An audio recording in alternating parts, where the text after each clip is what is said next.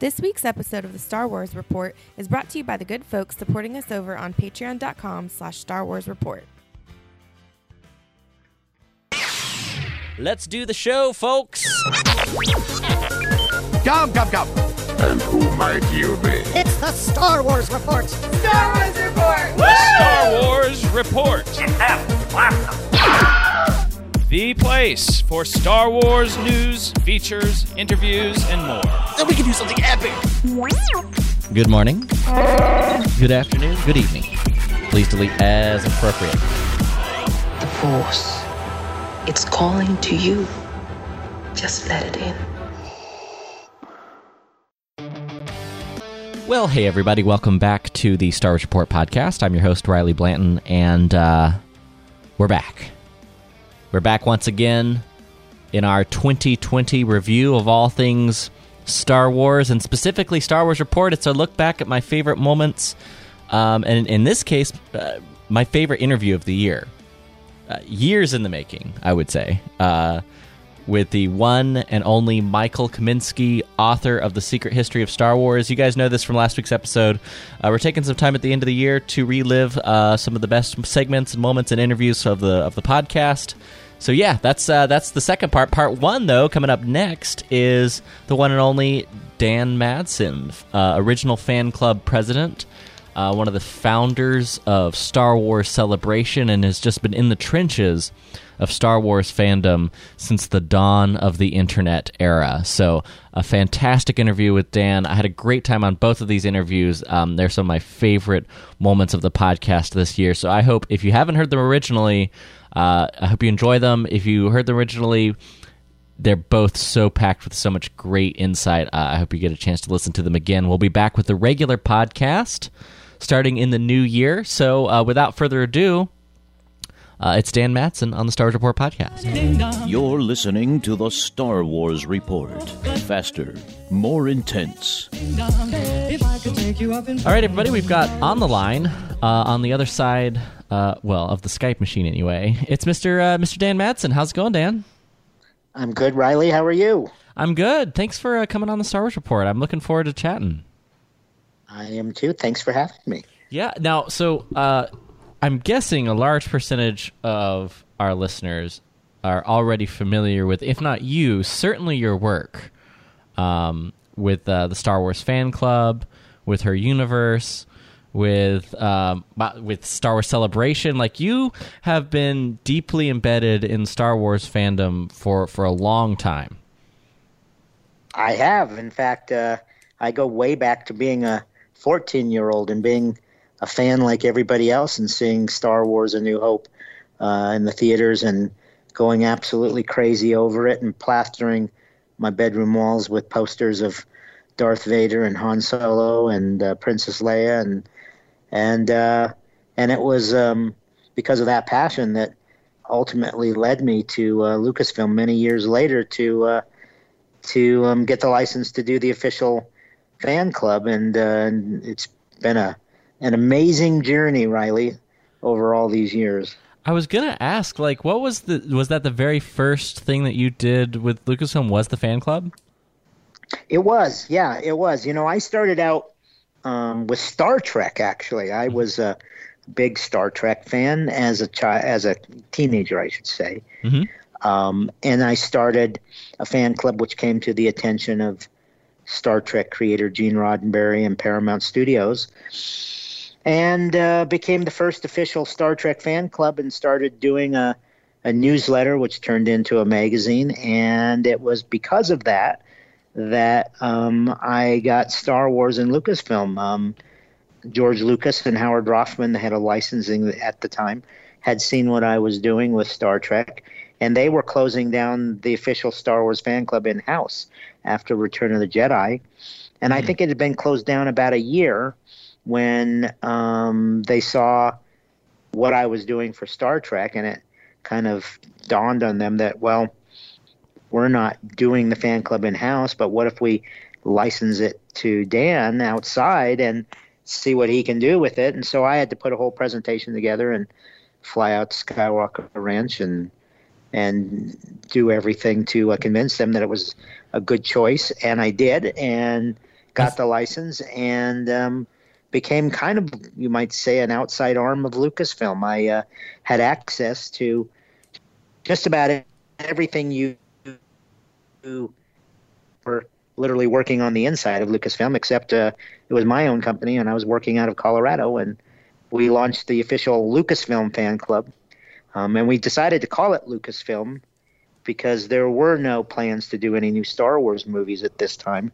This was in 1987. I was going to ask, so this is right, or we're talking just barely after the glow of Return of the Jedi settled down and Skywalker Ranch had just gotten off the ground. That is correct. That is right. And so at that point, what was on Lucasfilm's plate was Willow and Indiana Jones and the Last Crusade. And so in my discussions with everyone at Lucasfilm, we all decided that, well, maybe we should, instead of relaunching it as the Star Wars fan club again, we should do it as the Lucasfilm fan club, and we could cover all these new projects they're working on, because there really wasn't anything new on the horizon for Star Wars. And I said, well, I could at least do a Star Wars feature every issue, and they said, yes, of course. But and so that's how it got launched, and we literally launched it at the 10th anniversary convention out in Los Angeles. Had a table there, and that's where I really kind of started signing up people and handing out flyers and just trying to get everybody to be aware that the fan club was back. But this time we were covering everything under the sun that was Lucasfilm, not just Star Wars. And we were running the fan club during some of the lean years of Lucasfilm, when there wasn't a whole lot to cover, quite frankly. I was going to say, yeah, because that's, I mean, I guess even Indiana Jones was kind of on the downward slope at that time. It was. That was the last movie. At that time, it was planned to be the last indie movie. Was there a sense that, and you actually know, I've never had the opportunity, as many years as I've done Star Wars Report, to talk to anyone about that 10-year anniversary convention. How did that become a thing? Because that's really pretty in the center of the sort of dead zone. It's like a couple years before Heir to the Empire comes out, and sort of the famous beginning of Star Wars' resurgence into the pop culture. So I never really asked anyone about that 10th anniversary convention. Like, whose idea was that? Because that's, I mean, even George at the time, as I understand, was pretty removed from Star Wars. He was, yeah, he was. It was actually Lucasfilm's idea. They teamed up with a company called Creation Entertainment, who at the time was doing a lot of Star Trek conventions, in fact. And they decided for maybe the 10th anniversary that they should do something for the fans. And so Creation and Lucasfilm teamed up to do this convention out in Los Angeles. And I don't even recall which hotel it was held at now, out in L.A. But it had a good turnout and had guests, obviously. And it was the one time and only time that Gene Roddenberry, the creator of Star Trek, met George Lucas, the creator of Star Wars. And Gene came out on stage and surprised George. Oh, wow. And shook his hand and congratulated him on the 10th anniversary. And it was in our fan club that the one and only really photograph that's ever been put out there in the public was taken. And it's out there on the internet all over the place. George and Gene meeting for the very first time, the two kings of the Star franchises.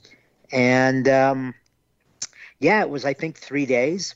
They had props. I remember archive area there where you could come and see some of the miniatures and ships and things from the Star Wars films. It was like a little mini celebration. Yeah. Is what it was. Not quite, not as well done. It wasn't. I know that Lucasfilm wasn't really overly happy with it, and so that's why I think it took a while for them to even think about doing something else again down the line. But was it just the format following the the because at the time Star Trek conventions, and when it's really hard, I think, for some of us, especially like me, who grew up. The first convention I went to, the first big convention, was Star Wars Celebration. So it's hard to imagine, Right. but I just from what I know of, it had to be so different, because the idea of Star Trek conventions or any kind of nerd type convention was a niche. Now we call them popular culture conventions, because that's what they are. The subject material is now part of popular culture, but it wasn't the case back then. Right. I could see, because Star Wars is never really. That's one thing I guess that maybe differentiated it. Maybe that's something that Lucasfilm wasn't quite satisfied with that time, because they were trying to, I would imagine, fit into the mold of conventions at the time, which just doesn't really fit for what Star Wars is. That's exactly right, Riley. You're right on. It was really the format of a Star Trek convention, but done for Star Wars, and that's pretty much the feel of it. And it was successful for what it was at the time, and it was really unheard of, because there had never been a Star Wars convention. Everybody knew of all the Star Trek conventions that were held all over the country. Yeah. But there had never been a Star Wars convention. And so, yeah, it was, it didn't have the quality of the celebrations now. I mean, the celebrations now make that convention look like amateur and professional, quite frankly. Yeah. But it was intimate, and it was small, and it was the first one that had ever been held. So, and we were there to launch the fan club again, relaunch the fan club, I should say. Yeah. At that event, we had a table right out in the main hall, right there before you entered into the main ballroom, where all the big guests and everything were to take place. So, in order to get in there, you had to come past the table for the new relaunch of the fan club. That's awesome. Well, so fast forward, I guess it's 20 years, just about. Where does the idea come for Star Wars Celebration? That was something that it's interesting, because we had been talking about within my company, which was called Fantastic Media, and we were running the official Star Wars and Star Trek fan clubs out of Denver, Colorado here. And we had been talking internally about, wow, we should really do some sort of a special event now that Star Wars is being relaunched. It's all, all this new prequels that are coming out. And lo and behold, out of the blue, I get a call from Steve Sansweet, who at the time was working with Lucasfilm. And he said, Dan, we've been talking here, and we think a fan event should be done. We really think we should do something to kind of kick off this new era of Star Wars. And we really think it's the fan club is the one that should do it. And I said, well, Steve, ironic that you should call, because we've been talking about the same thing. So we made an appointment, and I had several of my team members with me fly out to Skywalker Ranch, and we sit down at a big conference table with Steve and head of licensing, Howard Rothman, and all the others, and hashed out what kind of an event this would be. At the time, we didn't want to call it a convention. We wanted some other name or title for it. Henceforth, Celebration came up. And so we started kind of putting together a blueprint of what we all thought it should be. I took that blueprint, brought it back to Denver, sat down with my team, and really just from, literally built it from the ground up as to what we should do, how we would market it, where it should be held. Did you have? And that was. Sorry to interrupt. Did you have a template? Did you have they're doing it right, we want to do that, or was this just like from the ground up, from scratch? What was it like in the room when you guys were talking it over?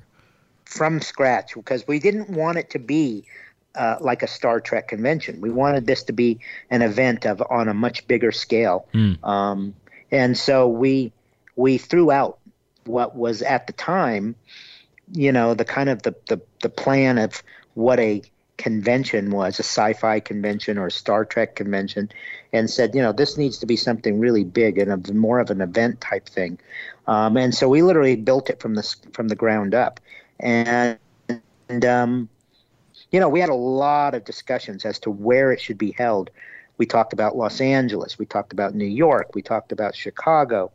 And ultimately, I kept saying we should do it in Denver, because if I'm going to do it, and that's where my whole team is, and at that time I had just a little over 100 employees working for me, and I knew all the volunteers and people who worked at all of our local conventions in the Denver metro area. And I said, you know, I can keep a better hand on it, and I can get the bodies to help work it if we do it in Denver. And Denver is centrally located in the country. And so after, you know, discussions, Lucasfilm agreed that Denver would be the place to do it. And then, you know, the problem with it is that this was just about a year out as to when all of this came to our attention. So we really didn't have a long time to plan this thing out. And a lot of events, you know, had already booked a lot of the locations here in the Denver area. Like we had a big convention area here, but it had already been booked for the dates that Lucasfilm wanted us to hold the convention on. And they were kind of adamant that they wanted it to be held on those dates. So I started panicking a little bit. I started thinking, well, I went everywhere. Nobody had anything open. And that's when we came up with the Wings Over the Rockies Air and Space Museum here in Denver, which was a giant hangar on a former Lowry Air Force Base that had all of these vintage aircraft in it. But they were starting to hold events in this big hangar. Mm-hmm. And we said, well, we could build these big giant, I would almost describe as circus tents, out in the parking lot area, and those could be the main stages. So if we can't have it all under one roof, that would be the next best thing to do. And I had to, you know, have Lucasfilm fly out and tour the whole facility and look at this and look at that and discuss with me what they thought we needed to do. And we had to spend some money fixing up the hangar because there were some areas of it that didn't look so good. So we spent money to have that all fixed up. And ultimately, they agreed to go ahead and do it at the Wings Over the Rockies Air and Space Museum. And, you know, at the time we planned it, Riley, never in my wildest dreams did I imagine that on the very weekend that we would do the event, that we would have the worst rainstorm in 100 years in Denver. It never dawned on me. And I don't think it dawned on Lucasfilm either. Because it was the end of April, beginning of May, and while we do have some rain in Colorado at that time, nothing like what we had at that time, and it literally was. It's down on historically recorded now as the most rain that Denver's ever gotten in a 48-hour period was on the weekend that we held Celebration 1. So it's kind of known as the Star Wars Woodstock because all the fans survived it through the mud and the rain, and it's legend. Like, still enjoyed it. Everyone I've talked to who, you know, me having entered my first celebration was all the way at Celebration 5. And, right. And I still, but whenever I talk to fans who are at the OG event, at Celebration 1, that's it. They talk about it like Woodstock. It's this moment in time right before the Phantom Menace. Like you guys and you guys, the hunger. We just have to put context on this, even more so, I would say, than The Force Awakens of recent memory.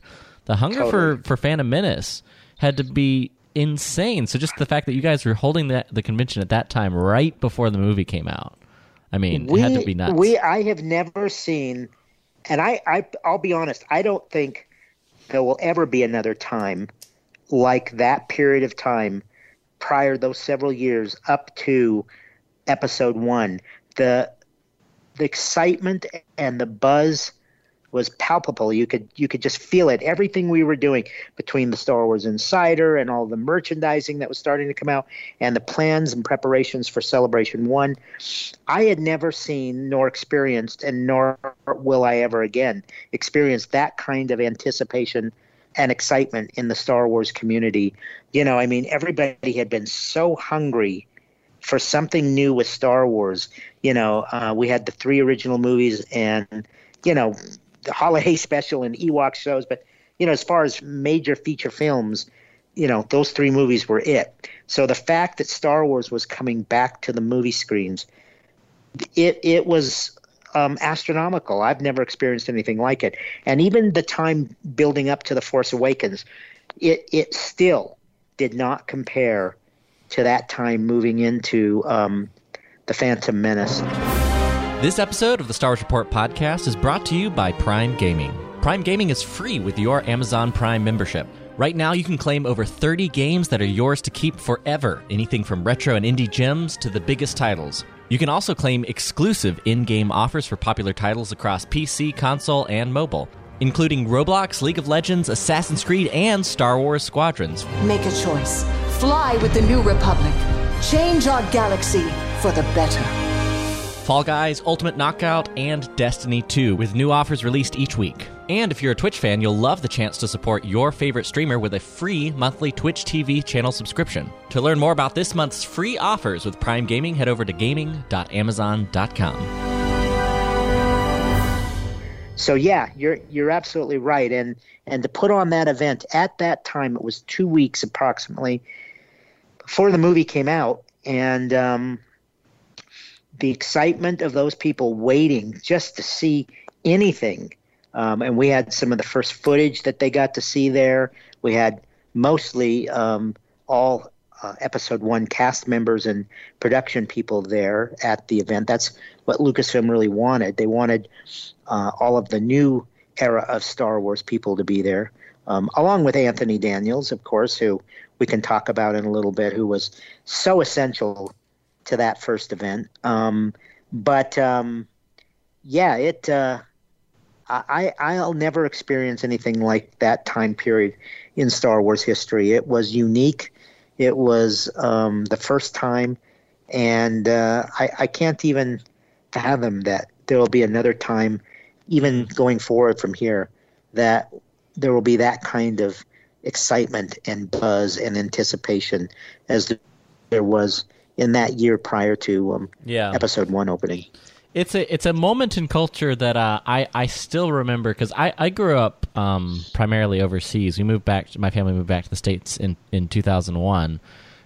But I do remember being in the States the summer of '99, and I didn't even see the movie that summer, but I just remember going over to a friend's house, Dan, and he had every single freaking Pepsi can collected in his bedroom.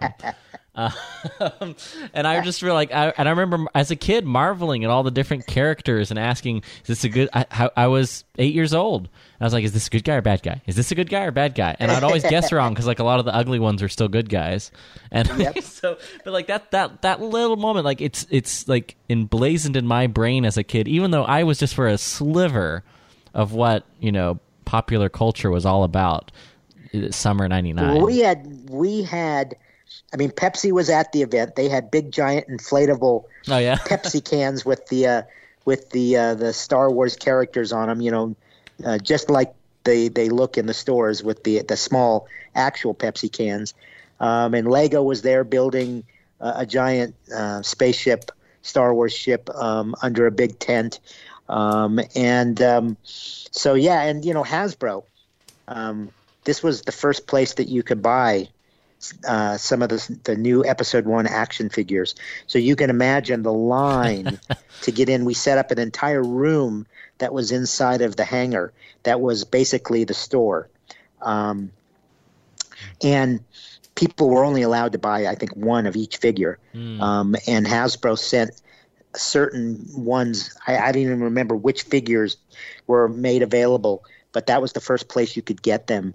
And so the excitement around the collectability of coming and getting those figures for the very first time, before they were in any of the stores, And it's funny because I remember after the last night of the convention, or the celebration, I should say, and all of our crews were cleaning up and putting everything away, and I went to dinner with my good friend, and as we went to the restaurant, we had to drive right past the Toys R Us, and out the line all the way around the building, out into the parking lot. That was the night that the figures were going to become available at Toys R Us. And I just remember thinking, oh my gosh, look at that line. And at midnight, everyone was going to be let in, and they're going to be able to buy all of those new Hasbro Star Wars Episode 1 toys and figures and such. But the first ones people were able to get at Star Wars Celebration 1. Dang. It's, Midnight Madness. It became a thing. There's a whole thing. I'm curious, what, because we all sort of as fandom remember what it was like, but since you had the rare opportunity to be working closely with Lucasfilm at the time, what was it like kind of on the other side of the fence as the company's getting ready to return to Star Wars? Was there the same level of passion and excitement in that sort of moment before any backlash or anything like that?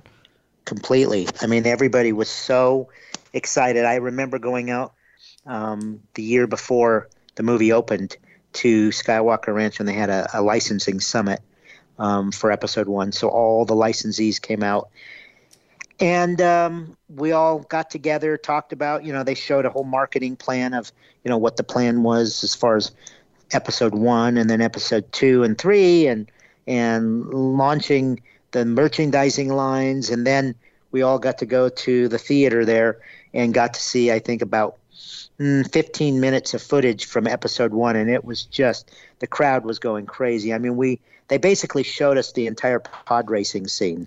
Nice. And just seeing that alone by itself was pretty incredible, because it was amazing to watch that whole thing, and just to sit there and actually see something new from Star Wars on the big screen.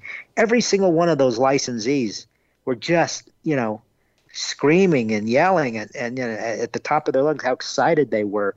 But yeah, especially one of the things I tried to always do in my company was to hire people who were fans, because I knew that if they loved what they were doing, they would do it even better. And so we had Star Wars fans and Star Trek fans that were working at our Fantastic Media, and I had a call center where people would call in 1-800-TRUE-FAN, and that's how they could order any of the product in the Star Wars Insider, or subscribe to it, or renew their membership to the Star Wars fan club. And I can remember, I think we had about 30 call center people there. They were so pumped and excited, and people were just calling, and they would, before they'd even place their order, they would just sit there for 2 or 3 minutes just talking about how exciting it was to be a Star Wars fan right now. Now, this was the new era, and everybody was just couldn't wait for new Star Wars films to come out. And, oh, my God, they were just wanting to order everything that you could possibly order on it. And it was a fun time. And people at Lucasfilm were excited about it. They were, wow, we're back in the Star Wars business again, basically, after really lying dormant for so long. And I think a lot of people there, when I first took over running the fan club, I would go out, periodically and do interviews with George Lucas in his office there at Skywalker Ranch. And I would, every time, I always had a question every time I talked to him. Well, what's happening with Star Wars? Do you have any plans on doing new Star Wars? And it seemed like every time he'd say, well, I plan on getting back to it. He says sometime soon. He goes, I don't know when, but I plan on getting back to it. And every time I'd kind of come back crestfallen thinking, every time he tells me he's going to get back to it, but he never does. It's like, when are you going to get back to it? And so when the first little trickle of word came into me that George actually was sitting down to write a screenplay, and I thought, okay, now he's getting serious. Something's actually happening. And over the course of the years prior to Episode 1, I kept getting little bits of information, and this is now happening, and this is now happening, and it was exciting from all sides of the picture, because people at Lucasfilm, people in my company, we were all getting excited. And then when the word hit to the public, oh my gosh, everything just went crazy. Do you remember the moment, like when you first got wind that the prequels were happening? Yeah. I had a call from Howard Rothman, the head of licensing, and he said, I've got some really good news for you. And I was kind of sitting down in my office, and I thought, oh, please, please, please let this be. Please, please.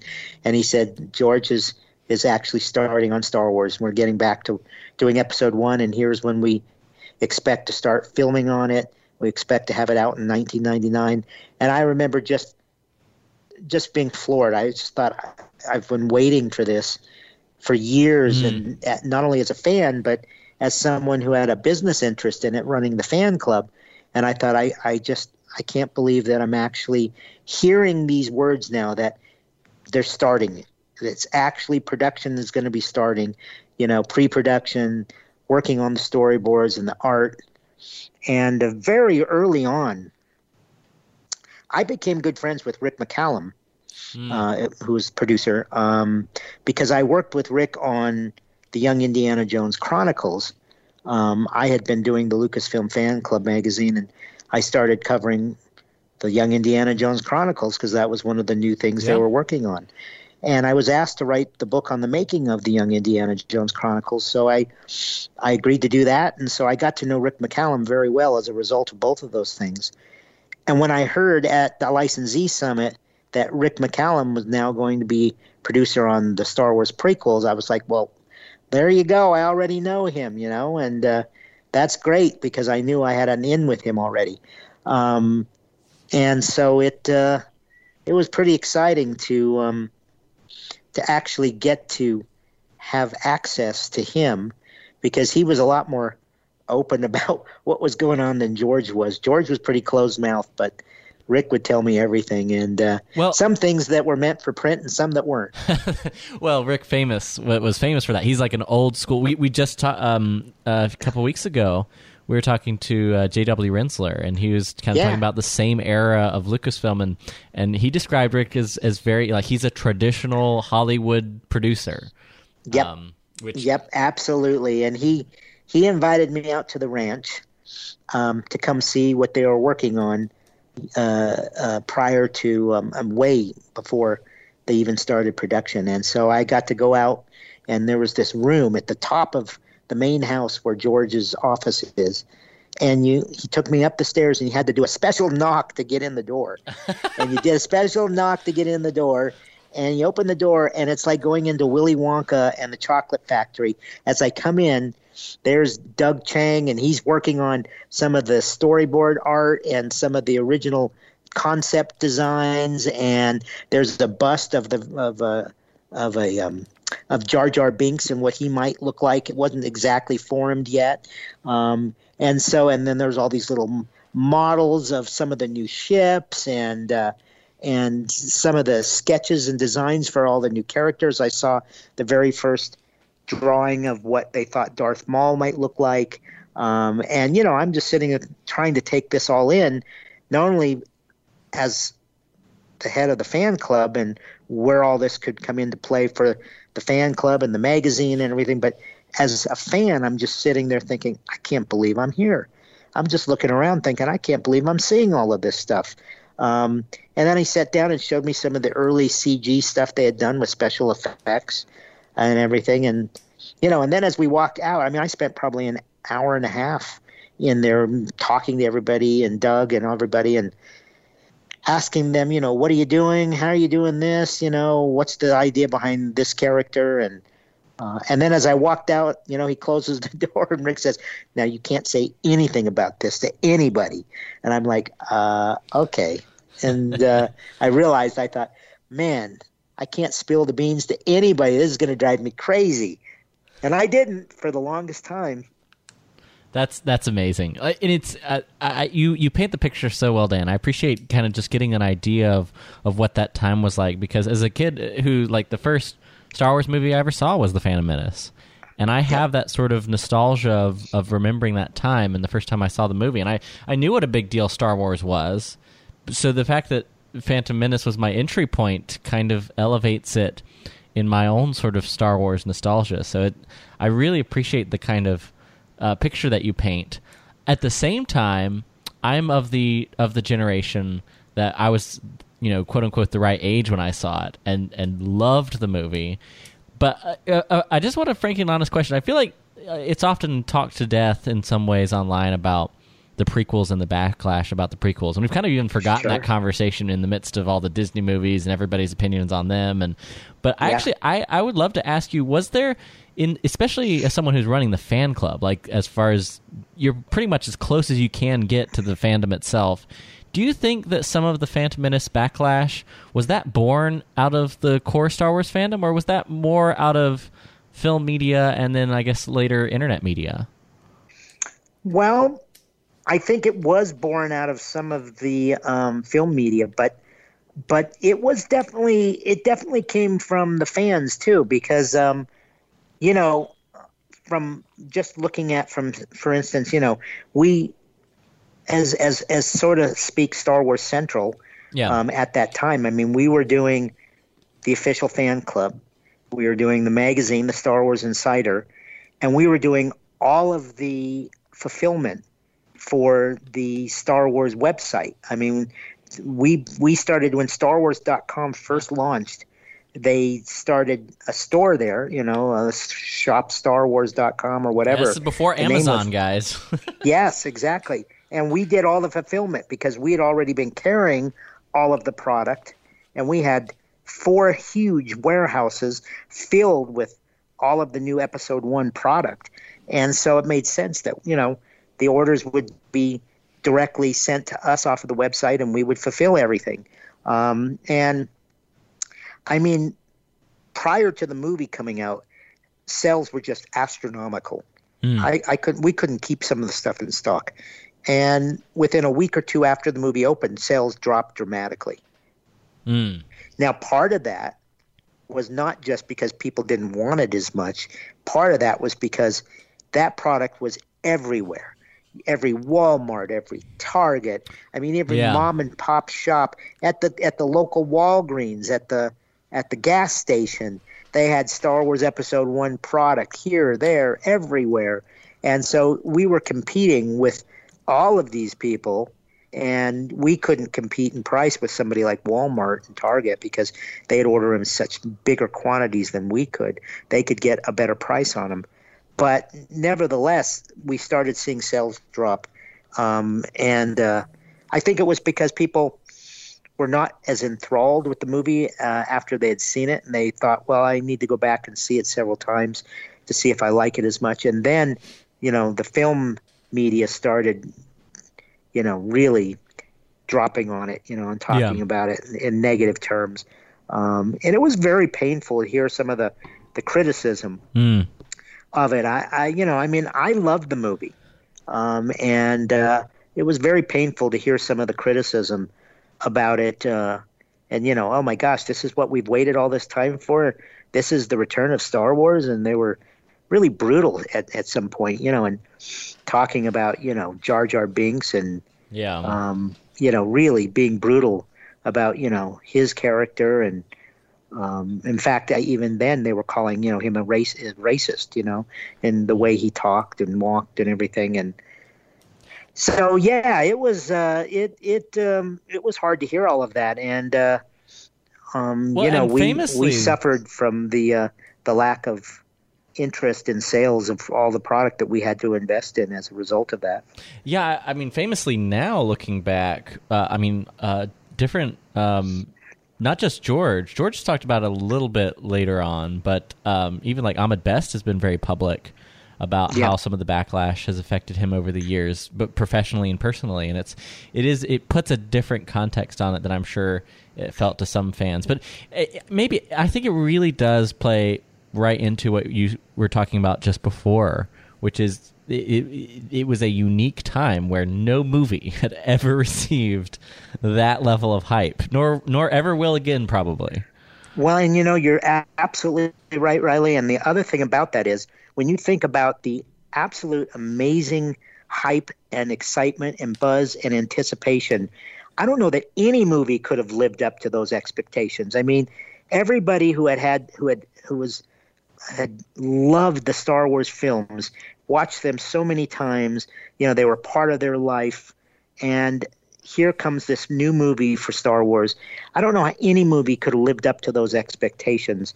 And the interesting thing to me is that today, I really believe that The Phantom Menace holds up better than than the other two prequel movies. I think it's a beautiful movie to look at. I think it has some of the best lightsaber duels in any of the Star Wars films. And the music, I mean, John Williams' music is just brilliant in Episode 1. And so I think that people are looking at it a little kinder today. For sure. They're not criticizing it quite as much because I think the movie holds up over time. Does it have its issues and its problems? Absolutely it does. But I still think that Episode 1, I personally think it holds up better than some of the other films. You're listening to the Star Wars Report. It's against my programming to impersonate a deity. All right, ladies and gentlemen, we've got him on. I'm so excited to be having as a guest for the first time here on the Star Wars Report podcast, the author of The Secret History of Star Wars. It's Mr. Michael Kaminsky. How's it going, man? Not bad. How are you doing? We were talking just for a second when the call started about how excited I am to talk to you about this book and this project because, and I'll just tell you right here, it's really a work of research and in depth in terms of the Star Wars creative process and George Lucas's story that's unparalleled, that just hadn't been done. Hitherto unknown, and it's not frankly it's not well known enough within the Star Wars community. I only this past year had a chance to actually go through the whole book. I listened to the audiobook and loved it so much and wanted to reference it. I ordered the all beautiful 600 pages right here. So Michael, welcome to the program. It's good to talk to you. Thank you for having me. So I'll just jump right off the bat. What's the genesis of this project? I know that it was a long time kind of passion project of yours, but what was the genesis of you wanting to actually chronicle the full making of, the full genesis of Star Wars? Well, basically, number one, at that time, George Lucas was sort of trying to rewrite history in some ways. He was telling a very different story of the genesis of Star Wars. And I was like, well, people are going to take him at face value because, he's the guy that wrote it. And you're going to question him. But I'm like, but no, if you go into the documents and the scripts themselves and the interviews he had earlier, it's a totally different picture. And so I knew that, I had spent years, like my entire teenage years, and even after I started writing the book, just tracking down these obscure books and magazines on eBay and stuff. Spent hundreds of dollars on eBay. Thank God back then that stuff was relatively cheap. But it was the type of book that I, as a fan, always wanted to exist. But it didn't exist. And I wasn't confident that anyone would ever write it because I wasn't confident that anyone else was as nuts about this stuff as I was. And so I was like, well, I guess I have to write it. And it was kind of as simple as that. But it didn't start out as a book. It was going to be like a website or, some kind of blog post. And as I started getting into it, I realized that in order to explain certain things, you had to explain certain other background things in order to put that into context. And before you know it, it was like 60, 70 pages long. And I was like, I think this might be a book because I realized I was not even halfway to the end of the first draft. First draft was about 200 pages. Final draft was, in the computer file, it's like 800 and something. So it grew quite a bit over the drafts. I did about 6 drafts. So but yeah, basically at the end of the day, it was the book that I, as a fan, wanted to exist. The closest thing was Laurent Bouzereau's The Annotated Screenplays book. But that's like, there's not that much commentary in there. I mean, what there is in there is great, but it's very light. It's mainly a transcription of the scripts, and then with a little commentary on the side about the early drafts and stuff. So that was one thing, but I'm like, no, this needs to be like a full-on specialty book. Yeah. And because that's what I want. And no one else is going to write it if I don't. So. Well, all right, if you don't mind me asking, like, so this was like high school age when you started compiling all this stuff? Well, I mean, like Dale Pollock's Skywalking. Are you familiar with that book? It's the I am. First, yes. I read that book when I was 10 years old. Yeah. And I read the annotated screenplays when I was 15 years old. And I read the early drafts when I was 16 years old. And I started collecting newspaper articles. I had a whole scrapbook, believe it or not, of when the prequels were coming out, there'd always be an interview with George Lucas in the paper or a review or an article, and I'd cut them out and I'd put them into a literal scrapbook. So I started collecting this stuff very early on. And then I started getting interested in some of the early interviews, and I bought lots of books with that. And so I had all this material going in once I started. And there was all kinds of online articles at that time. And then so I had enough sources to sort of get started, and I knew what I was missing. And so as I was writing the drafts, I'm like, I need some source of information on this thing. And I would eventually find out where it was. So the problem is that stuff is all out there to find, but how do you know what to look for, right? You have to know what you're looking for in the first place. So it was a lot of like going through old magazines and like looking at their list of sources, their bibliography, and going, oh man, look, I didn't know these sources existed. And so then I would, that's how you do research as an academic. You look at the list of sources that a really good author has used. And then you track those sources down and you look at their sources, and you just go down this rabbit hole of finding this really cool, obscure stuff. Now, so I'm only familiar, and I became familiar with Skywalking. And listen, I've done this podcast for many, many years, but it's odd that Star Wars has sort of been, certainly in the Disney era, but I would say even in the prequel era, constantly trapped by the starvation for new information, new novels, new movies, new TV shows. There's a whole industry behind Star Wars product as it's come out. And so it's difficult to find, until very recent history, reflective and research-based information on the making of these films. Like you kind of gave the whole list right there. You had Skywalking, which Dale Pollock famously, as I understand, he did the biography, but George wasn't necessarily the biggest fan of it. And he never did anything like that again. I spoke with him, and George Lucas tried to sue him for defamation. Oh, wow. And he's like, well, everything I wrote is true. None of the quotes are made up. Because he tape recorded everything. He's like, here's the tape recorder. Look, this is you saying this. What are you talking about? He's very sensitive to criticism, and so he didn't like. I think it's a very balanced and very fair book. I don't think it paints him in a negative light at all, other than, it points out some flaws and some negative things. But it's not a publicity piece. Like, come on. Yeah. It's real journalism. And that kind of gets to the core of your book and the way we look at Star Wars in general. The idea of the publicity piece versus is the real raw and tough element of storytelling and how that process works. And I have to, what were some of the central contradictions or mysteries in the making of Star Wars that because it's a very thorough book, but like when you're initially trying to actually wade through all of it, what was the burning desire of the questions that you wanted answers? Well, I already knew the answers. I just had to go about proving it. And the main one was at that time, this was around the time of Revenge of the Sith. It had just come out. And so people are like, oh, that's finally the end of the story's been told. And George Lucas was saying, yeah, it was originally one script that was 300 pages, and it was about the redemption of Darth Vader, and he was the father. And then I had to cut it into 3 pieces, and then I had to make a back. It's like, no, that's not at all what happened. And so the main thing was like he was trying to pass off that Darth Vader was always the father, that he had this one giant script that was basically all of the original trilogy, which is partially true in some sense, because some of the set pieces that were cut from the original script were later reused, like the Ewok thing and some other parts. But that's about it.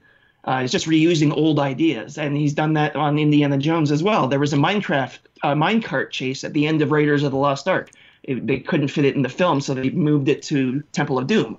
But you couldn't say, I had Temple of Doom planned out when I wrote Raiders. It was one big script. It's like, no, you just reused an old idea and shuffled things around.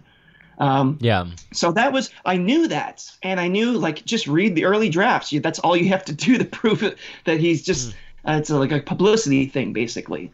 I don't know. I think that's originally how it started. It started around I guess the late 70s, or around the time that they were making Empire Strikes Back, where they started saying, I think it was in Bantha Tracks in 1978. That's the Lucasfilm newsletter back in the day. It was back then they were saying there's 12 films, and there's like, not only is there 12 films, we have the story mapped out. Not only do we have the story mapped out, we actually have scripts written for them. We're ready to go. And so it was basically a publicity thing, when the reality was they had no idea. They had plans for 12 films, but the content of that was like they hadn't really, beyond a few vague ideas, they hadn't really thought of anything.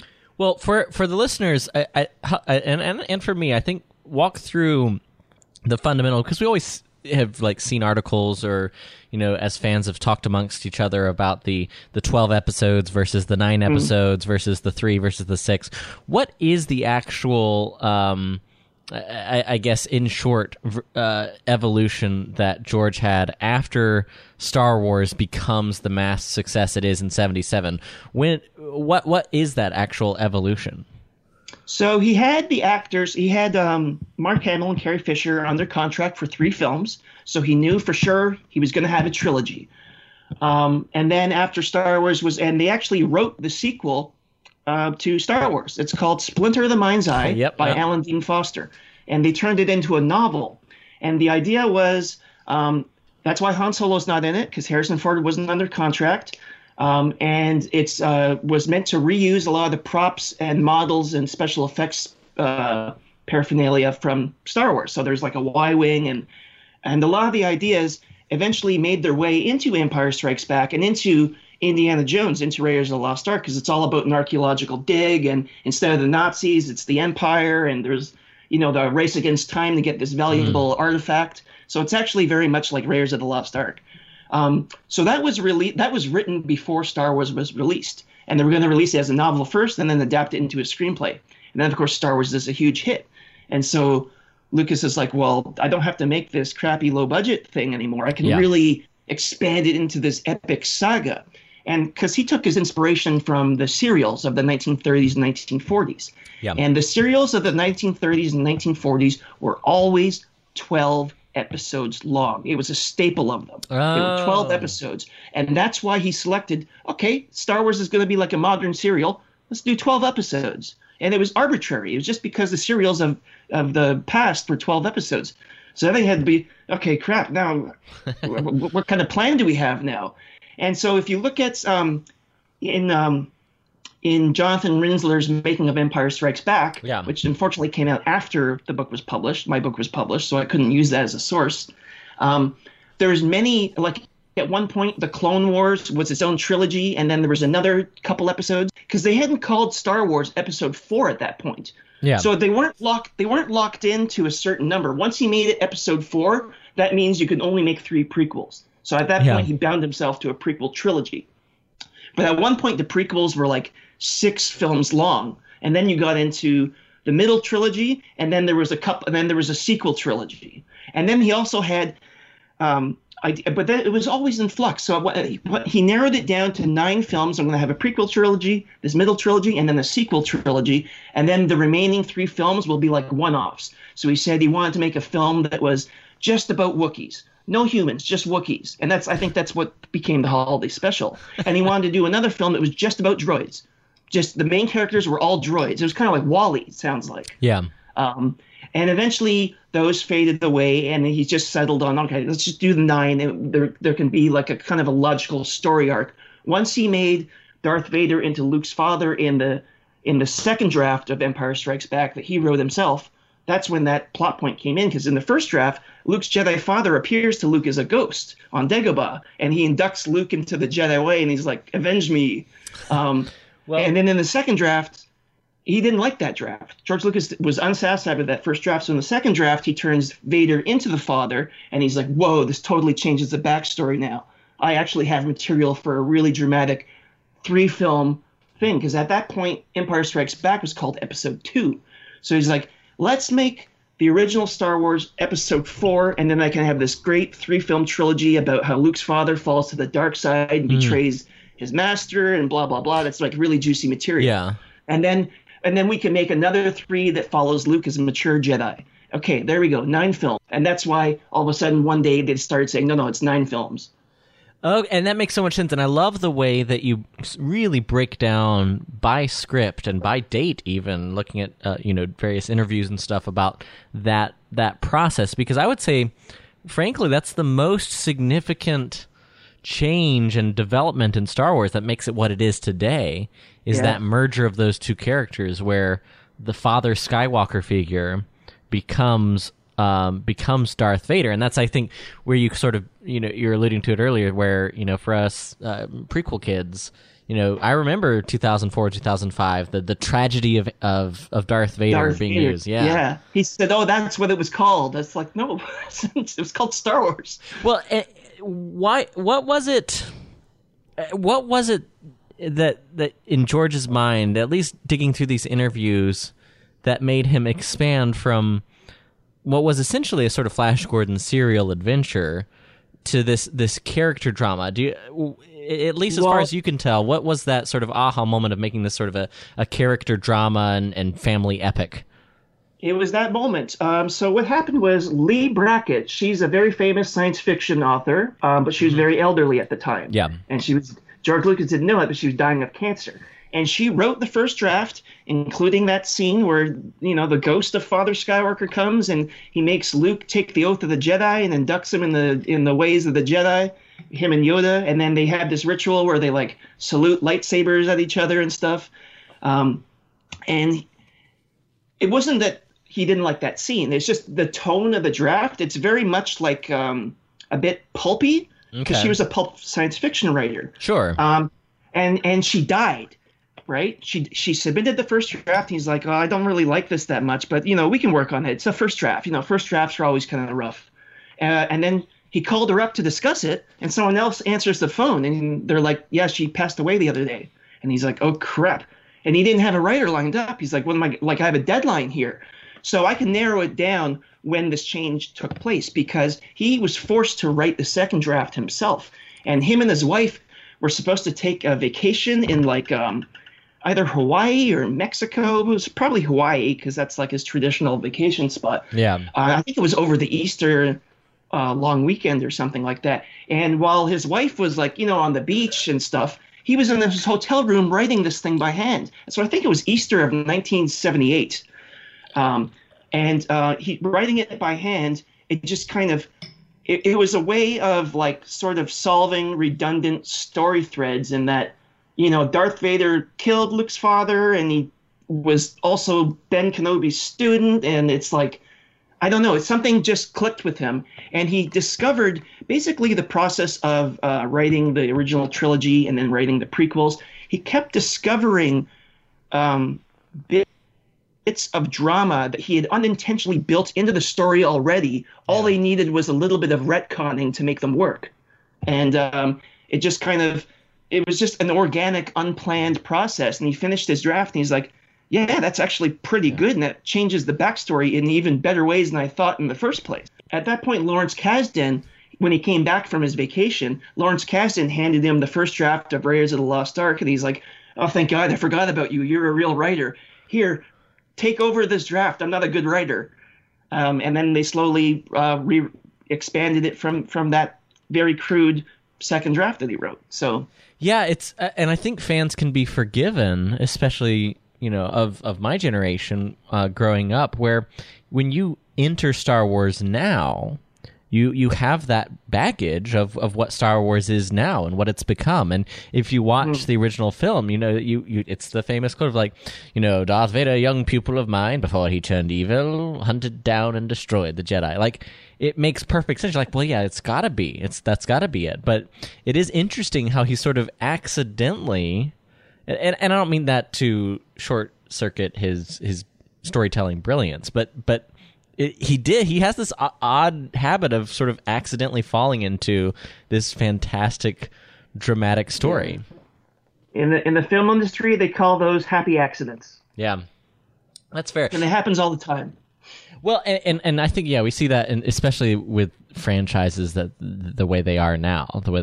But you talk a little bit, you sort of compared and contrasted briefly his process with the original trilogy versus the prequels. I kind of wanted to dig into that a little bit more on, like, with whether it's the story conferences that you talk about for Empire versus the prequels, whether it's the other writers and the sort of informal help that he had. Is it a fair characterization that there was some combination of Lucas, whether it's through lack of interest and abandonment, he didn't have his cadre of filmmaking, film school friends helping him out, and also his unwillingness? They had kind of drifted apart and become successful on their own, and they kind of... when you're young, when you're in your 20s and early 30s, you can kind of collaborate with your buddies and work as a group. But then people's careers take them in their own directions, and everyone just kind of drifted apart and did their own thing. Gotcha. Right? Some to success and some to not success. Like John Milius had a successful early career, but then it kind of fizzled out.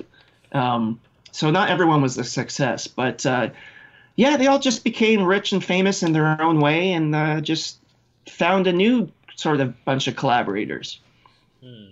Well, and because I noticed that it just seems that there was a contrast in the way, because George seemed to really struggle with and be frustrated by the process of Empire Strikes Back, the production, the budget, the things running over time.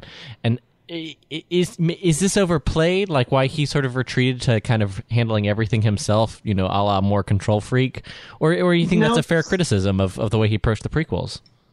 He's always been a bit of a control freak, but I think back then he kind of was very much aware of his limitations, but he always wanted to have sort of final say. But when it came to writing and directing, he would admit that I'm not that good at it, so if someone else can do it, all the better. I can come up with the ideas and sort of steer the ship, and someone else can do in what is in his mind the dirty work of writing and directing, as long as he can kind of look over their shoulder and, like sort of the way a producer would sort of guide the writing process, guide the directing process, but be sort of hands off about it. Just provide support, provide feedback, make sure it's not going off the deep end, basically. And Empire turned out way different than he wanted it to, and it kind of burned him. Like, it's not that it was like, I think he realizes that it turned out well, but it's just different than he wanted. If you look at the prequels, if you compare the first draft of Star Wars from 1974 to Phantom Menace, they're very much cut from the same cloth. So that's kind of, Phantom Menace is sort of what George Lucas was closer to what George Lucas was going for with the first draft of Star Wars. And of course, everyone that read it said, this is terrible. Which is like, if anyone had seen the script to Phantom Menace, like if you had to collaborate, they're like, no, this doesn't work. There's something in there, but you gotta rewrite it. Well, I gotta ask, what were some of the similarities? It's just very high fantasy, very elaborate, lots of planets, lots of big, huge sets, tons of characters, lots of aliens, and lots of things that would have been impossible. No matter how much money they had in 1977, couldn't have been done. You could have given them $100 million. It's just technically would not have been possible to do a lot of the things. Yeah. Lots of creatures, it's more exotic. It's more like a comic book, or like a Edgar Rice Burroughs, John Carter of Mars type of thing. If you're familiar with that. Yeah. That's kind of the vibe I get. And just over the course of getting feedback, it became more and more grounded and more focused on a limited number of characters, that were initially very, very stiff. If you read the second draft of Star Wars, it's basically he had reconfigured it into closer to the storyline that we actually got, but the characters are terrible. The dialogue is like embarrassingly bad. But then over the next couple of drafts, getting more feedback, he reworked it, and then the final draft, he had the dialogue was rewritten, not all of it, but probably 30% of it was rewritten by his friends Gloria Katz and Willard Hike. They're married, actually. But they're professional writers, and they're good at writing snappy one-liners and stuff. They wrote American Graffiti. Well, and I know that... So they made the dialogue more believable. And I know they were sort of part of that... There's a bit more subtext as well. Yeah. Sorry, we were working with a little delay here. But yeah, they were part of that original kind of crew that George famously came up with. Yep. I wonder, so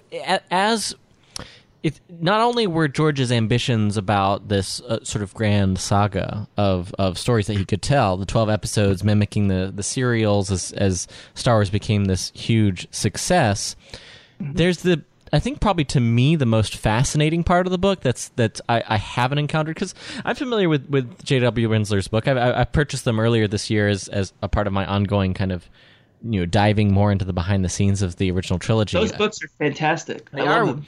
We had him on the show a few weeks ago and talked a little bit about it, but there was this, and Jonathan Rinsler talked about it too, but there was this sort of dual ambition where the other part of George's development was this his hatred of Hollywood as it was. And his contemporaries kind of seemed to share that sentiment, and he had this grand vision of what would become Skywalker Ranch, and I think that becomes a part of what he wanted Empire and Jedi to be. And I was curious. They were, well, he's got on record actually admitting the main reason we're making Star Wars sequels is to pay for the ranch. That's the main thing. That's my goal. And the Star Wars sequels, not that he was just in it for the money, but he's like, this is going to make that dream a reality, these films, because they're going to be successful. Well, and I know of all the guys who've really researched George through this time period, could you kind of paint that picture a little bit of what he was actually attempting to create and push for? Because now we just kind of look back and kind of see what it was, but I feel like a lot of us don't appreciate this ethereal idea of a Hollywood North, getting out of LA and having, true independence with filmmaking. Yeah, so I went to film school, and going to film school, you make a lot of friends, you make a lot of contacts and stuff like that. And they all were like, LA is kind of a scum city, and it's all phony Hollywood, and, they just didn't like the vibe.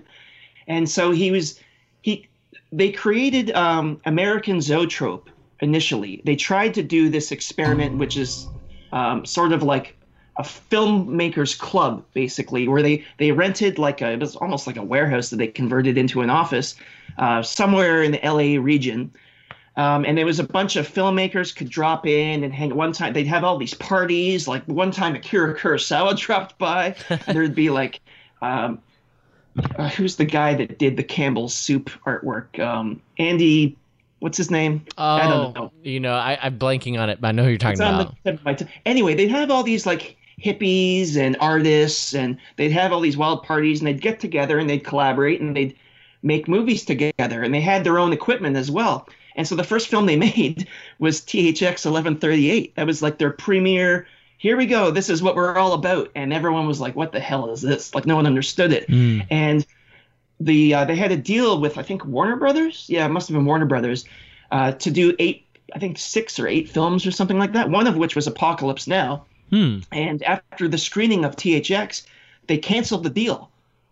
And and so that was the first attempt, but it fell apart, and partially because of George Lucas's fault. But it's really because the executives that they made a deal with, all they knew was Easy Rider was the biggest hit of all time, the most profitable movie in history at that point. Yeah. And they're like, we don't understand what these young people are doing.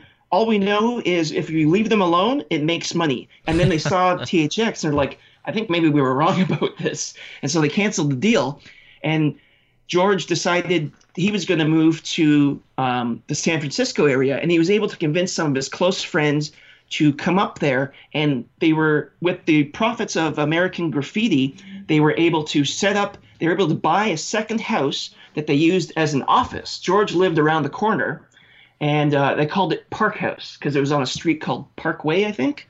I actually found the house on Google Maps. It's still there. But it was basically like an old, huge, like almost Victorian-style house. And so Matthew Robbins had an office there. Walter Murch had an office there. And other friends would drop by and stuff, and they would write. And the whole point was, and George would go there and write.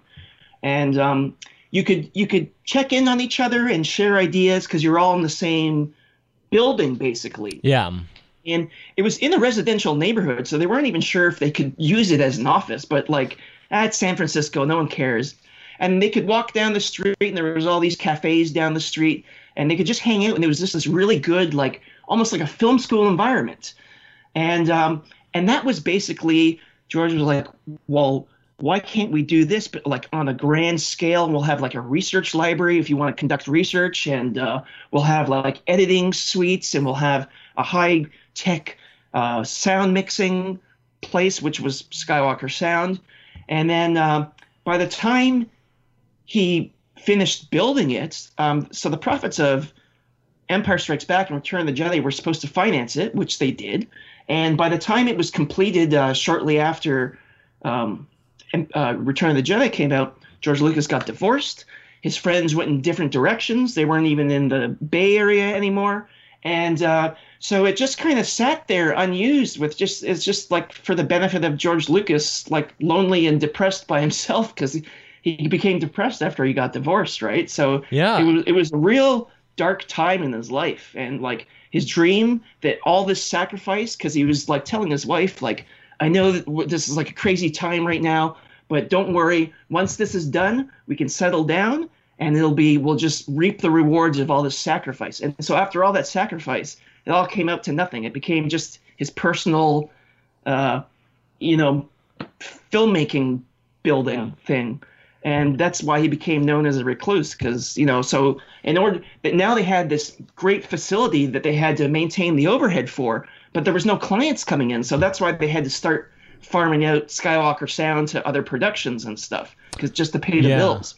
Well, it's funny because you touched on it briefly. I have it on my notes that I wanted to ask you about, because that's something, understandably, that's not talked about in any official history of Star Wars or Lucasfilm, because it's a personal tragedy. It's kind of what I'm sure will make an incredible like George Lucas biopic at some point when there's like there was a couple of producers that came to me that wanted to purchase the rights to the book because they wanted to make a biography about George Lucas's life. And they're like, the way you framed it, like I couldn't tell the story of the making of Star Wars without telling the story of George Lucas himself, because they're so intrinsically tied. And even some of the creative decisions he made because of personal things in his life. It wasn't necessarily he thought this was best for the story. It's just, your personal life kind of informs the creative work that you do, right? Yeah, and it's one of those things where as he went through Empire and Jedi, famously, it was very taxing on his health, on his family, and on his marriage. And he exited the original trilogy, and I feel like we just don't know this. I didn't know it until I'd read the book, where the sort of dark times, quote unquote, of Star Wars, where Star Wars went away, where frankly Lucasfilm went away. It coincided exactly when his marriage fell apart. What he had tried to achieve to set up and then kind of have this fraternity of filmmakers really kind of collapsed a little bit. And it's a very personally compelling but tragic story. And to add insult to injury, the man that his wife left him for was one of the workers on Skywalker Ranch. He designed the stained glass for the library. Oh wow! And that's Shakespearean poetry, tragedy for you right there. Well, I think she was like kind of the interior decorator. That was like her informal role because she had no work. She was waiting to start a family, so it was something to keep her busy. And I think that's how she ended up meeting him. Yeah, and it is tragic. But what was the process where Lucasfilm began to establish itself more, and where I don't know, the I'm trying to think of the best way to put it, where his vision kind of began to be fulfilled eventually, coming out of the dark times as more and more films began to be produced there. Because it is the incubator for so many incredible like ILM work for a lot of the films from the 90s onward. Yeah, well, in the 90s, in the early 90s, Star Wars kind of made a comeback out of nowhere. Yeah. In like 1991, mostly because of Timothy Zahn's Heir to the Empire trilogy. Yep. No one knew that there was this pent-up demand for Star Wars, because if you ask someone in like 1987, which was the 10th anniversary of the original film, about Star Wars, they'd be like, oh, that's like yesterday's news. We're all about Back to the Future and Ghostbusters and Top Gun and all that, with Arnold Schwarzenegger movies and stuff. So it was kind of seemed like this passé thing. And then all of a sudden it came back with a vengeance in the early 90s, and it gave them a shot of money that was desperately needed. And as a result of that, they had been making... Last Crusade came out in 1989, and then basically, like, most of George Lucas's fortune was made from the merchandising. And so the main thing that came back in the early 90s was the merchandising. It was like a second wave of merchandising. And so that's why they were able to do Young Indiana Jones Chronicles. And George Lucas always had in the back of his mind that, like, one day I would like to do the prequels. It was always something that he had been kind of promising it vaguely, but he was like, I don't know how sincere he was. If he was like, well, if I change my mind, I can always do these other films. And that's one thing that he was part of his decision in around 1993 after he saw Jurassic Park, and he realized, okay, I can actually make these prequels the way I want them to be now. And he said he had to sit down and have a soul-searching discussion with himself, that he wanted to return to directing, and his kids were old enough now that he didn't have to be, his youngest son was like 4 or 5. Yeah. So he wasn't a baby anymore. So he could afford to go back to direct. And he had to say to himself, do I want to direct these Star Wars prequels, or do I want to go off and do all these other crazy ideas that I've developed over the years? And his decision was basically like, he wasn't that financially independent at that time, not as much as he became. Like, I mean, I'm sure he was still a millionaire, but like, it takes more than that to make a blockbuster movie. Yeah. And part of his decision was, no, Star Wars has never been hotter, and now is the time. If I make these movies now, they'll make $1 million. They'll make millions of dollars, and then I can use that money and I can just make whatever I want after that. I'll be so financially insecure. Or I can make these other crazy movies I want right now that probably are not going to be successful, and that'll be all the money. I just blew it all, and I'm going to be left with, not that much in comparison. So, it was like the audience is there, and now is the time to do it. The technology is there, the audience is there, my family's old enough, and so he decided to do it then. But it was mainly the merchandise that sort of kicked things up. And also LucasArts as well had a really big, strong early 90s run. Yeah, that's true. That's true. We were just talking off air before the show about Knights of the Old Republic. I know that was a little bit later, but whether it was Shadows of the Empire and that whole publishing initiative. There was like X-Wing, TIE Fighter, X-Wing versus TIE Fighter. There was all those LucasArts adventure games, like The Dig and Full Throttle. There were some early ones from the early 90s that I'm forgetting. Maniac Mansion, I think, was another one. And they were so desperate for money in the late 80s that they sold their computer division off to Steve Jobs, and it became Pixar. That's how desperate they were for money. They sold Pixar, essentially. Yeah, it does, like, that financial reality probably, it had to play a role in him kickstarting the production. Yeah. Well, because he knew it was from a business perspective, it was the smart thing to do. And the whole thing was, he kept saying, I'm only making these movies so I can make these experimental movies. And then once he finished the trilogy, he just made more Star Wars and more Indiana Jones. So, like, you're just full of hot air, it seems. Because he was saying that after American Graffiti came out, it was a very big commercial hit. He goes, now I'm going to make these crazy experimental films. Because that's what he's been saying for years. He's very uncomfortable with being associated with mainstream success, because he wants to be considered an artistic experimental filmmaker. So Graffiti comes out, he's like, I'm going to make films more like THX, experimental weird films. but instead he made Star Wars, which you could say in some ways was experimental, but it's also very mainstream. And after that came out, he's like, well, I'm going to go back to my filmmaking roots and make experimental films. And then he said the same thing after Return of the Jedi came out, but he never did. And then he said the same thing during the prequels, and he never did. He just made the Clone Wars cartoon series, and he made Indiana Jones and the Crystal Skull. And then he sold it all to Disney. Well, it is funny because and now he's saying that currently is like, I'm going to make my experimental films. Oh, he's never going to make another movie ever again. He's done. Yeah, you think so? Yeah, he's done. Yeah, he might produce things, like he'll attach his name and give him some money, but he'll never direct anything ever again. Yeah, it's like it's that museum, damn museum. He's like 75 or 80. He's too old. Yeah. If he was 55, I'd say yes. He's gonna do something. He'll do at least one. Is it a tragedy? It's weird. It's the strangest guy. Like each time, it seems like he sort of hit the height of success, started Skywalker Ranch, like we talked about, and then the sort of personal tragedy. It blacked out what may have been years of his most creative. If he launched straight into the more Star Wars movies, but just had other directors and they were all producing them at Skywalker Ranch, and even as late as before the Disney purchase, I remember him looking to expand property to do 7, 8, 9 himself. That was something he considered right before selling to Disney.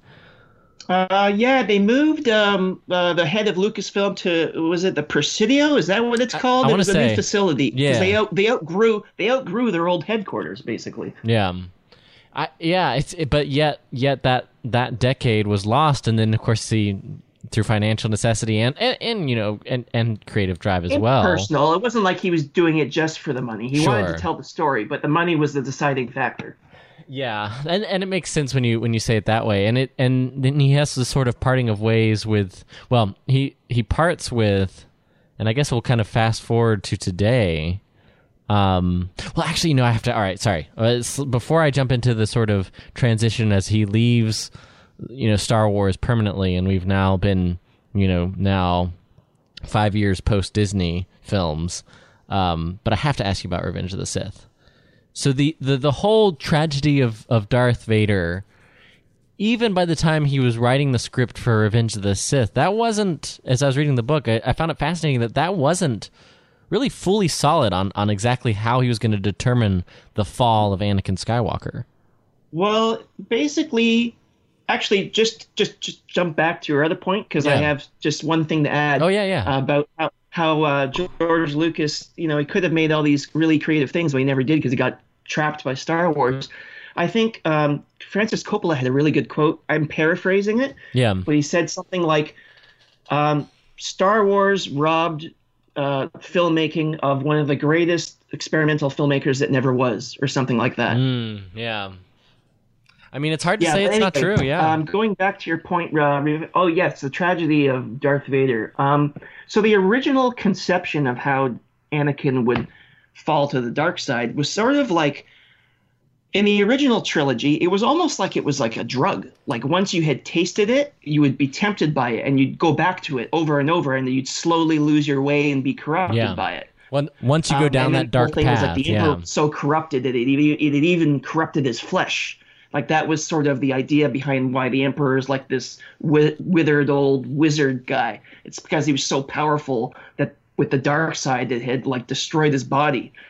And the original idea for Anakin, that was kind of his conception of the dark side at the time, was like, and I think the setup was his massacre of the Tusken Raiders. If you can do that, what are you capable of? And you'll go back to the well again and again, and slowly but surely you'll slowly get corrupted. And it didn't work. It didn't work at all. He hadn't set it up properly. He hadn't communicated it properly. It wasn't even subtle. It wasn't really even there. Like if you were to explain to someone that, then you'd be like, oh, okay, I kind of see it. Yeah, I guess I kind of see it.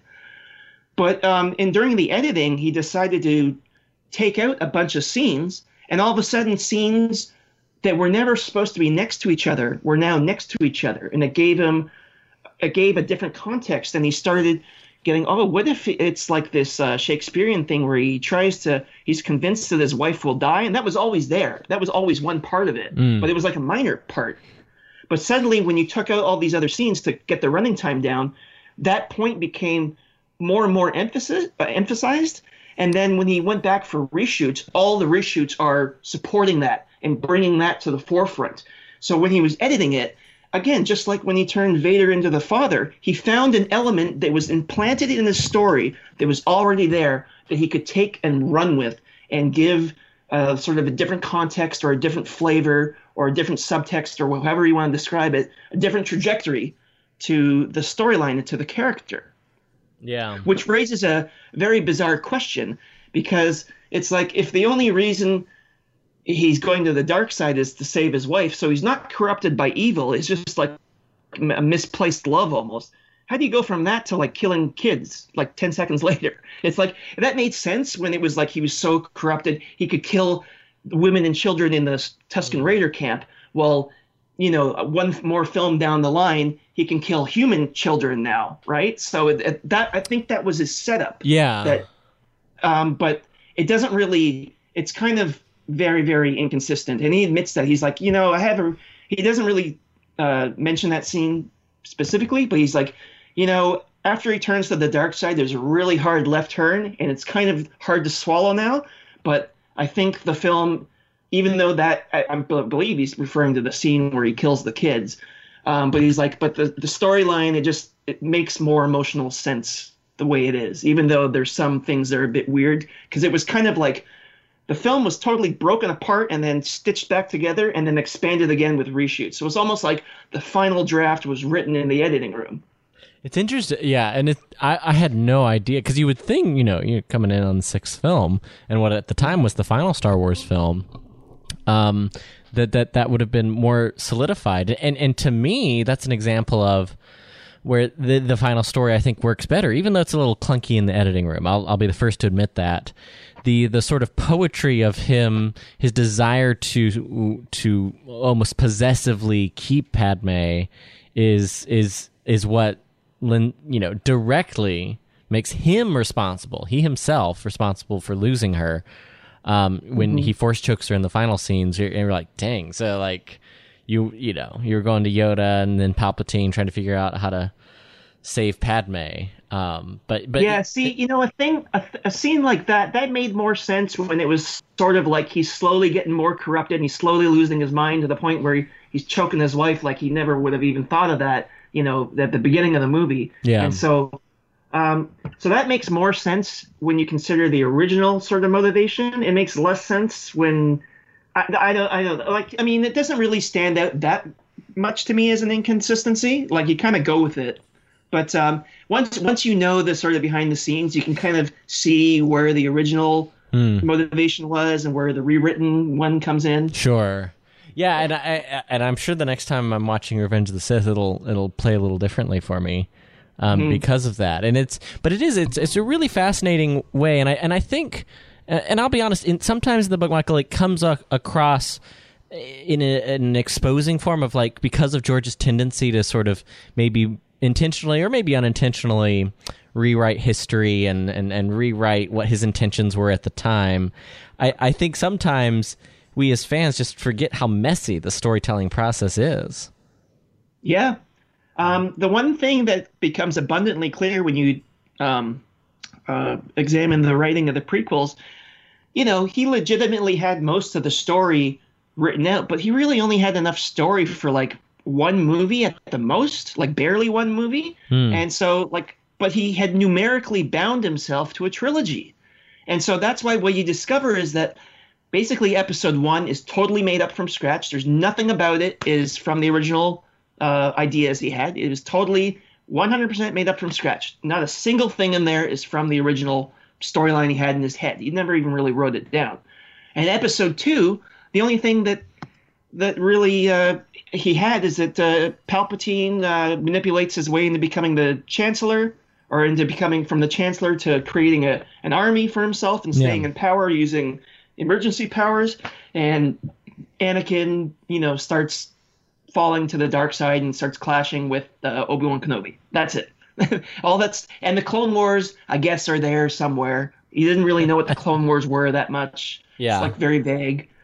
And that's about it. So he kind of just made it all up as he went. I think he kind of assumed that the story would kind of write itself, because he's like, yeah, I've had this story in my head for, 25 years or whatever.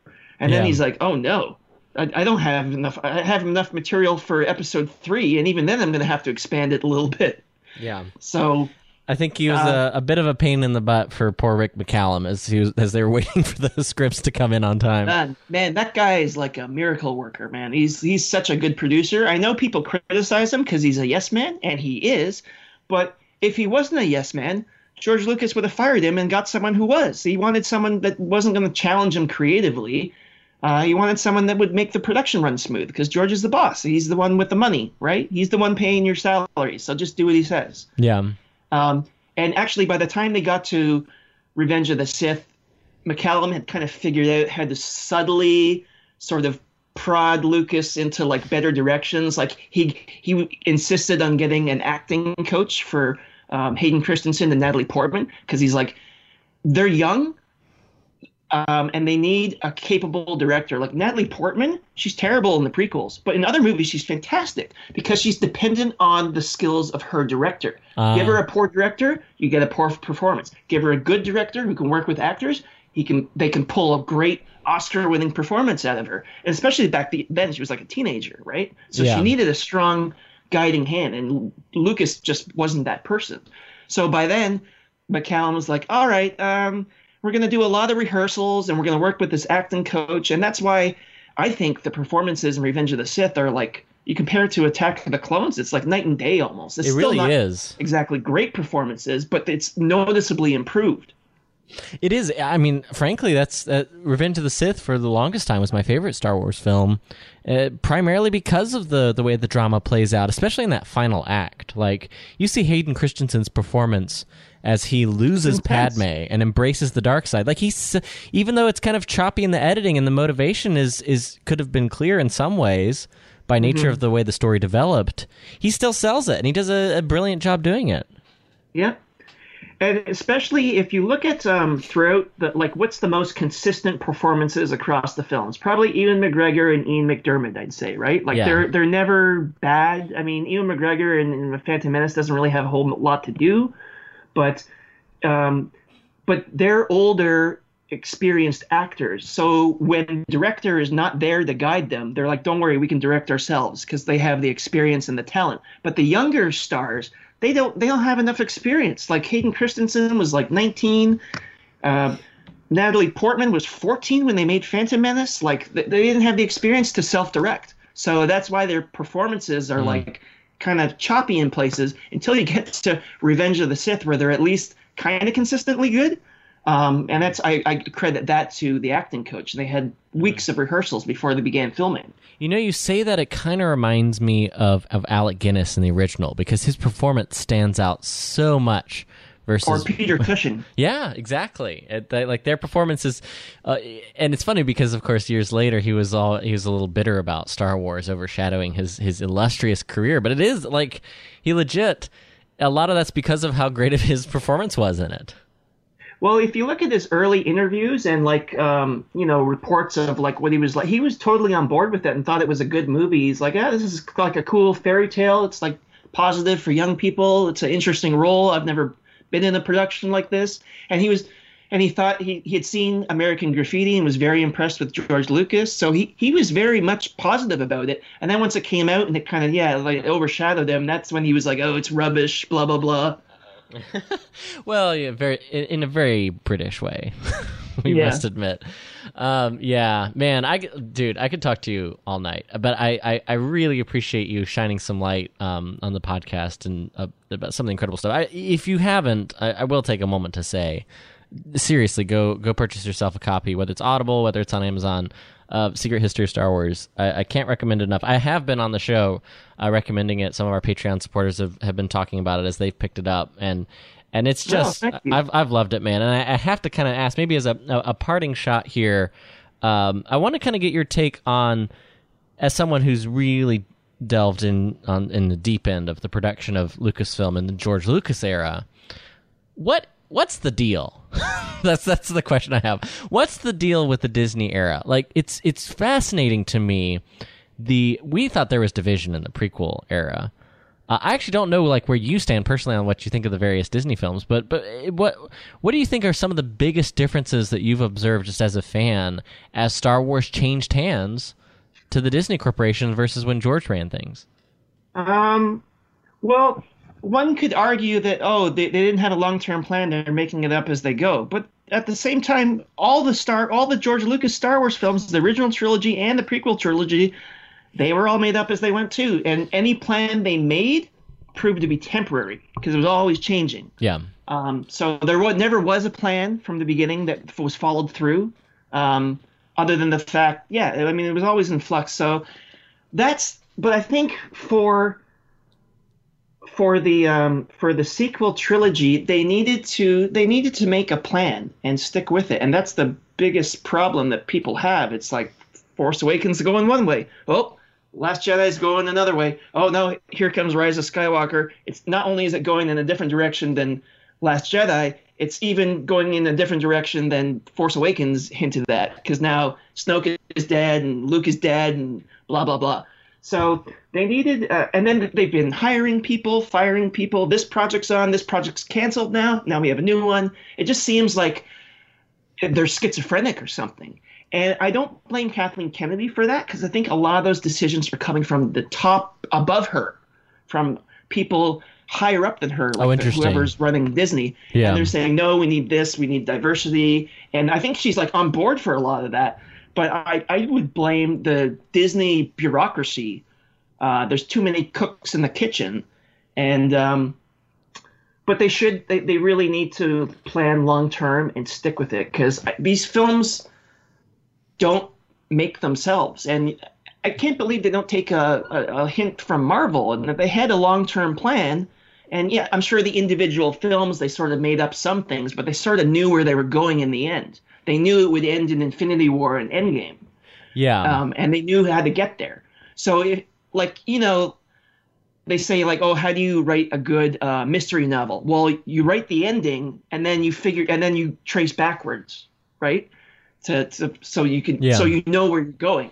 And I think that's the biggest flaw that they have, because you know what, like the one-offs, like Rogue One was good, I liked it.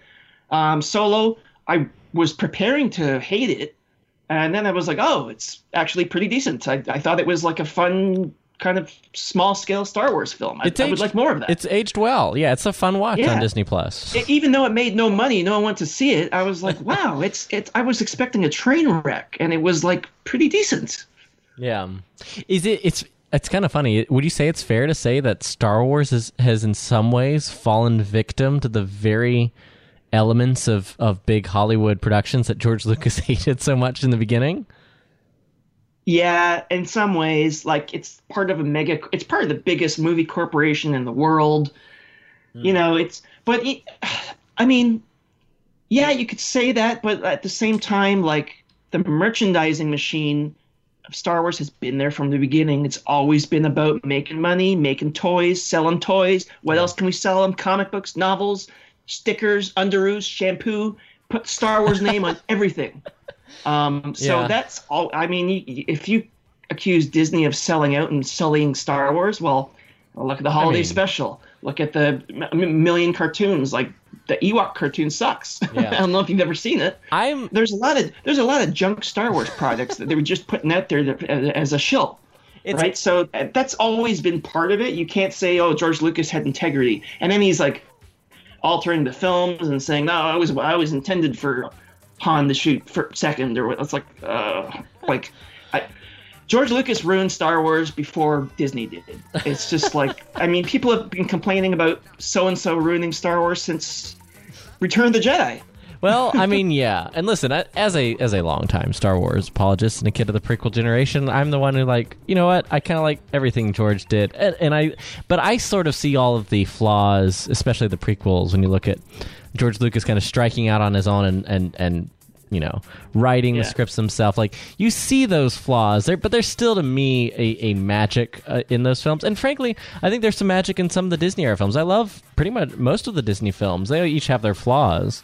Certainly, I really the prequels like do. The Last Jedi, and I know a lot of people are like, "Oh, I immediately discount everything you said before that." And now, like, everything you said in the interview so far. Yeah, no, but you know what? There's only 2 great Star Wars films: A New Hope and Empire Strikes Back. They're great.